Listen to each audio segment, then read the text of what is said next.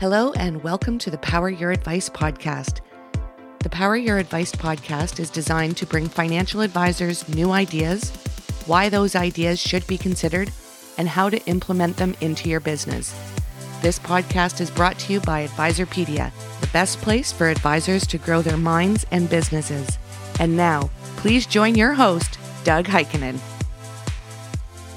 Hello, we're at our fall pop-up podcast center in New York City, and I'm excited to spend some time with Rick Buchstaber, who's the co-founder and head of risk at Fabric, a company that provides advisors with insight into market risk that deepens the advisor-client relationship.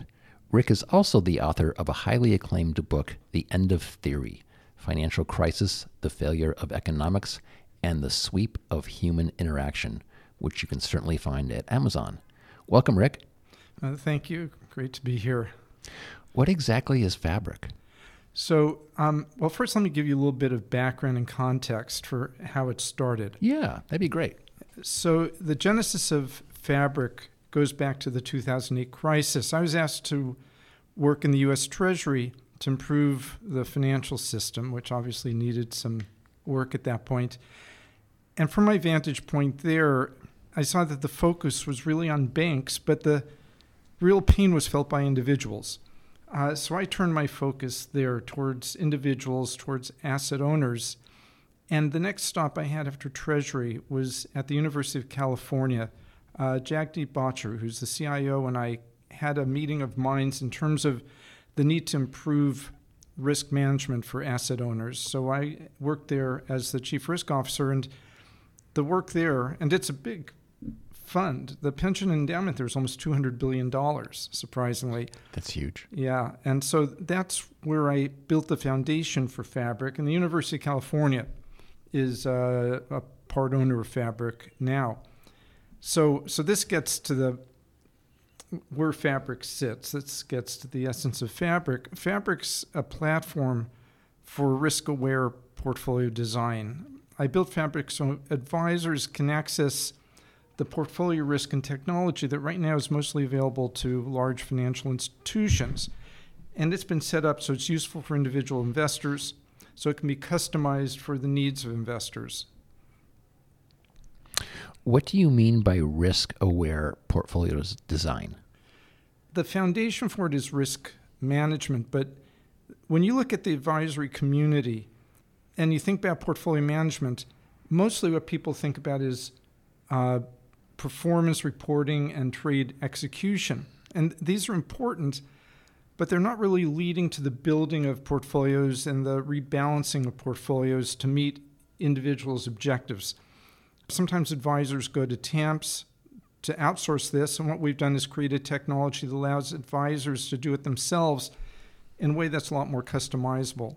So that's what I mean by portfolio design and rebalancing.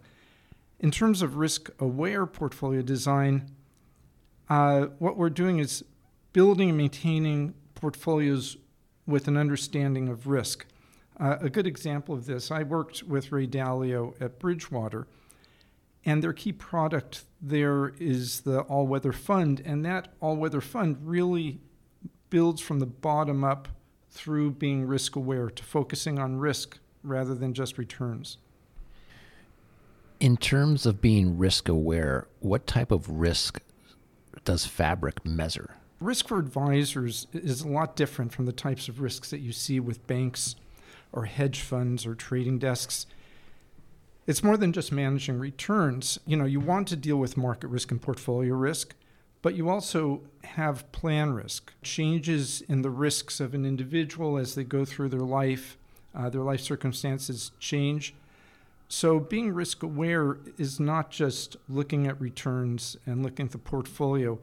It's doing it within the context of the individual. And this is why a lot of risk management approaches fail when they're airlifted into the advisory area.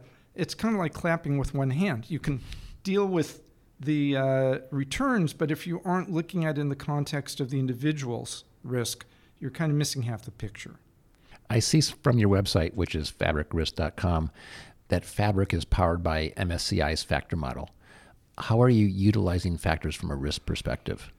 So risk factors are really the elements of risk for any asset. You want to know what industry it's in, what country it's exposed to, what sort of styles it's related to, momentum, value versus growth, high cap versus low cap. The risk factors really are a better way of understanding the risk of an asset and the risk of a portfolio because, first of all, the risk factors thread across assets. You might have two assets that actually are related in ways that aren't immediately apparent, but if you looked at, they share a particular risk factor, whether they're in the same industry, whether they have the same exposure to China, then you have a better sense of their risk. The other thing that's nice about risk factors is usually a handful of factors can explain 80 or 90% of the risk of a portfolio. So instead of trying to figure out what's going on with 500 assets, you can focus on, say, 10 factors, and the factors are intuitive, and they're easy to therefore communicate and discuss with a client. Now, there's a lot of different approaches to factors, but we use the MSCI multi-asset factor model. MSCI is kind of the core of factor technology, and it covers not only public assets like equities, fixed income. You also can look at private assets, so illiquid and difficult assets, private equity, real estate, also can be treated in a way that works within the overall portfolio. So is there technology that is around this whole risk management system? So there's technology, first of all, which we bring to us through our partnership with MSCI on factors. We then have technology internally that we've built ourselves. We have a factor simulation model, so we can take assets, convert them into their raw risk elements, do risk analysis on that, and then reconstitute the assets from that.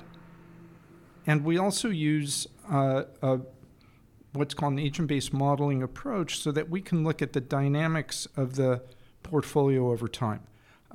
If you're a hedge fund or a trading desk, you care about risk over the next week, next month or two.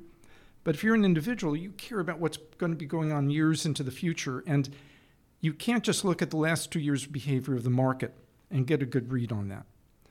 You have to understand the twists and turns, the ups and downs that a market might take over 5, 10, maybe even 20 or 30 years. So if you don't have a model that can incorporate the way the markets move dynamically, you're going to really miss the point for individuals where you have to concern yourself with what's going on decades into the future. The brain power behind this is fascinating and impressive, but what type of actionable insights are you giving clients? So what we've found with clients is kind of the use cases you might think about. Actionable means what do you do with it? Insight means what are things that you can see that you wouldn't see otherwise. So the sort of use cases are, first of all, is your portfolio deviating from an intended goal? Or is it deviating from some target portfolio? And you can see, is it deviating based on differences in risk factors? Because otherwise, if you say, I have this asset rather than that asset, you don't know. Are those two more or less equivalent or not? So we look at, do things deviate based on factors? The other thing is, how will recommendations I may be making to my client really change their portfolio? Will it even move the needle? And could there be kind of secondary effects in what I'm thinking of doing? And then the third thing is, how will the market be affected by bad scenarios, by bad events? So if a client is concerned about stagflation, say, you can look at on the basis of a scenario and see how that scenario might affect the client. And so you can kind of take the action of changing your portfolio to allow it to better face emerging uncertainties. So let's back up a little bit. Without Fabric, how would clients traditionally manage risk, or how are they doing it? So there's really three things that they focus on, which I think maybe cause problems. One is, a lot of times they summarize risk by a number. And risk is more than a number. It's a narrative. It has to look at the twists and turns of the market over time. It's not like your risk is X. Your risk isn't an X right now. It's going to shift over time. And they come to the number by just looking at what risk to the portfolio has been over the last couple of years. We say past performance is not indicative of future results. Everybody knows that mantra. Well, past risk is not indicative of future risk. You're kind of looking through the rearview mirror with a lot of conventional methods. And finally, as I mentioned before, the focus is on the portfolio as opposed to the interactions between the portfolio and the individual. The reason this happens, by the way, is most risk methods are used for advisors are based on, and really are brought into what they do from what was used for banks, hedge funds, portfolio managers. And as I mentioned, they only need to look at returns. And they look at returns over the short term. So if suddenly you're saying, wait a minute, I have a client who's looking at maybe even decades, and he has his own risks, then you're sort of starting off with the wrong base. We've seen a lot of talk about risk management within crypto. Is this equity fixed income risk only, or can you manage things like crypto and other things? Well, we can manage, public assets. We basically have a set of hundreds of thousands of assets where through MSCI we've mapped the factors. So if it's a public asset, it's in there. I mean, maybe there's some exceptions, but I doubt it. But we also can look at private equity and other private assets, like we can look at hedge funds, real estate, because the factor model has also been used there. And that's really important because a lot of times private assets and real estate have to be put into different buckets because you can't mark them to market. They have different liquidity. But through factors, you can say, wait a minute, all of these share certain factors so we can look at the total risk. Like when I was at University of California, we had a big investment in a office building in Menlo Park. Well, that's real estate, but it's also got exposure to technology. It also has exposure to the general area of Silicon Valley. So we don't look at that as just an investment in real estate. We look at an investment in real estate that has, where you have to combine its exposure with other technology exposure we have. Even though it's not liquid, it's not marked to market. In terms of crypto, we don't have crypto in there. We might be able to do it, but the problem with crypto is it's not really an asset. It has no basis in value. Should Bitcoin be worth $500, $20,000, $500,000? I don't know. It only is worth whatever it's worth based on how enamored other people are with it. It's really working off of the greater fool theory. So I can give you an argument for how you should treat crypto as an asset. I mean, basically, it looks like equity. I mean, it's supposed to not look like equity, but it does look like equity. And so you should probably treat it the way you would any other stock, which suggests you shouldn't be having 5 or 10 or 20% in it. It should be a pretty modest part of your portfolio. But obviously, I'm a skeptic. With what just happened in the UK with pension funds, liquidity, especially on the fixed income side of the things, this has been a big discussion point. Is it something you're monitoring? What's going on with pensions, or has been going on in the UK, really is its own thing. I don't think it's really transferable to the risk we would have in the US.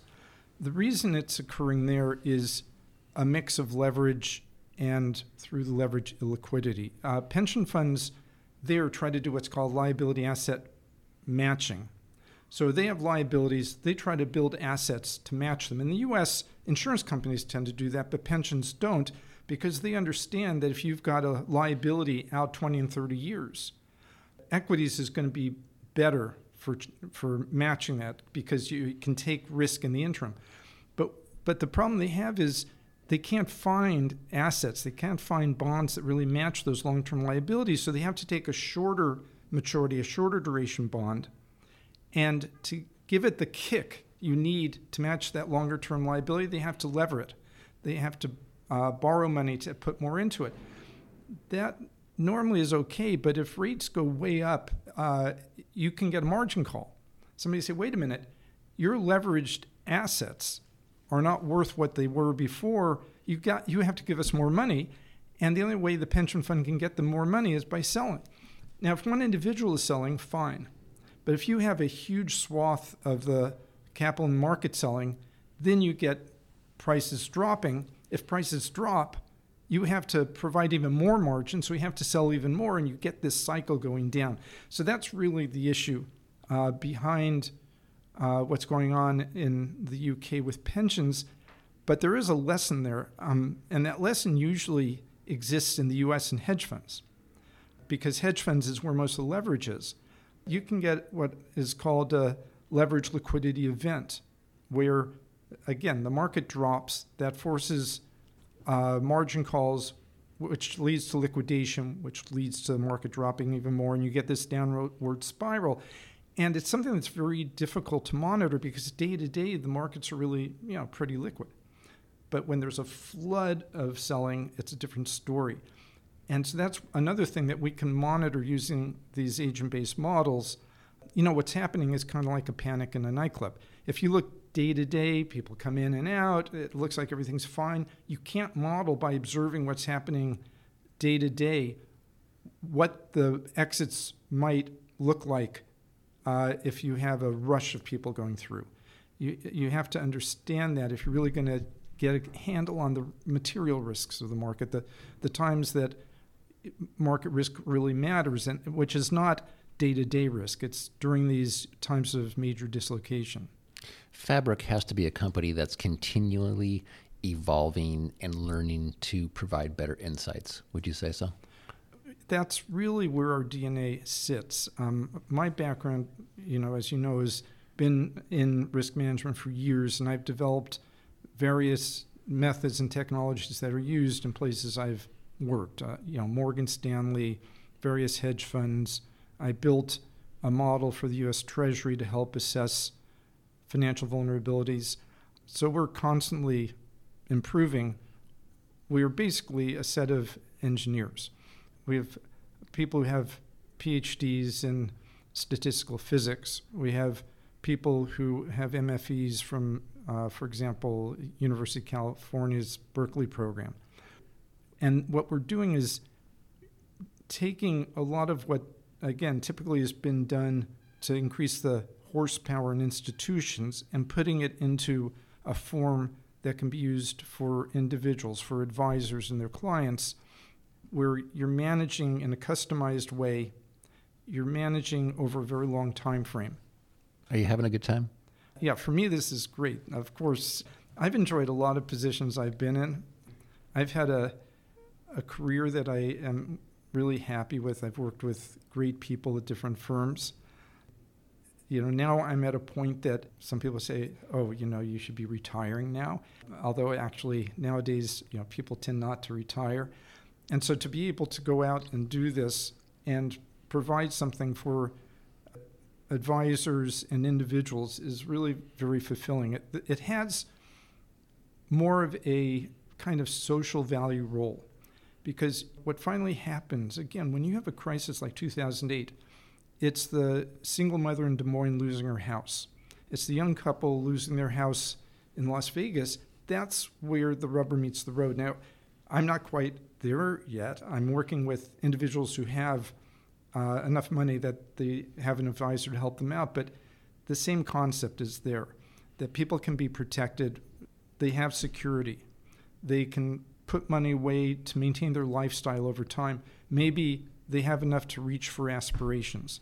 And that's a very fulfilling area to be in now. Well, as I mentioned, it's an incredibly impressive platform, which you can visit at fabricrisk.com. So, Rick, thanks for joining us, and we really appreciate it. Well, thanks for having me on. We'd like to thank our friends at Jay Connolly for hosting the Podcast Center. Please follow us for timely updates on Twitter, LinkedIn, and Facebook, all at Advisorpedia. For everybody at Advisorpedia, our producer, Julia Smolin, and the Power Your Advice podcast team, this is Doug Heikkinen.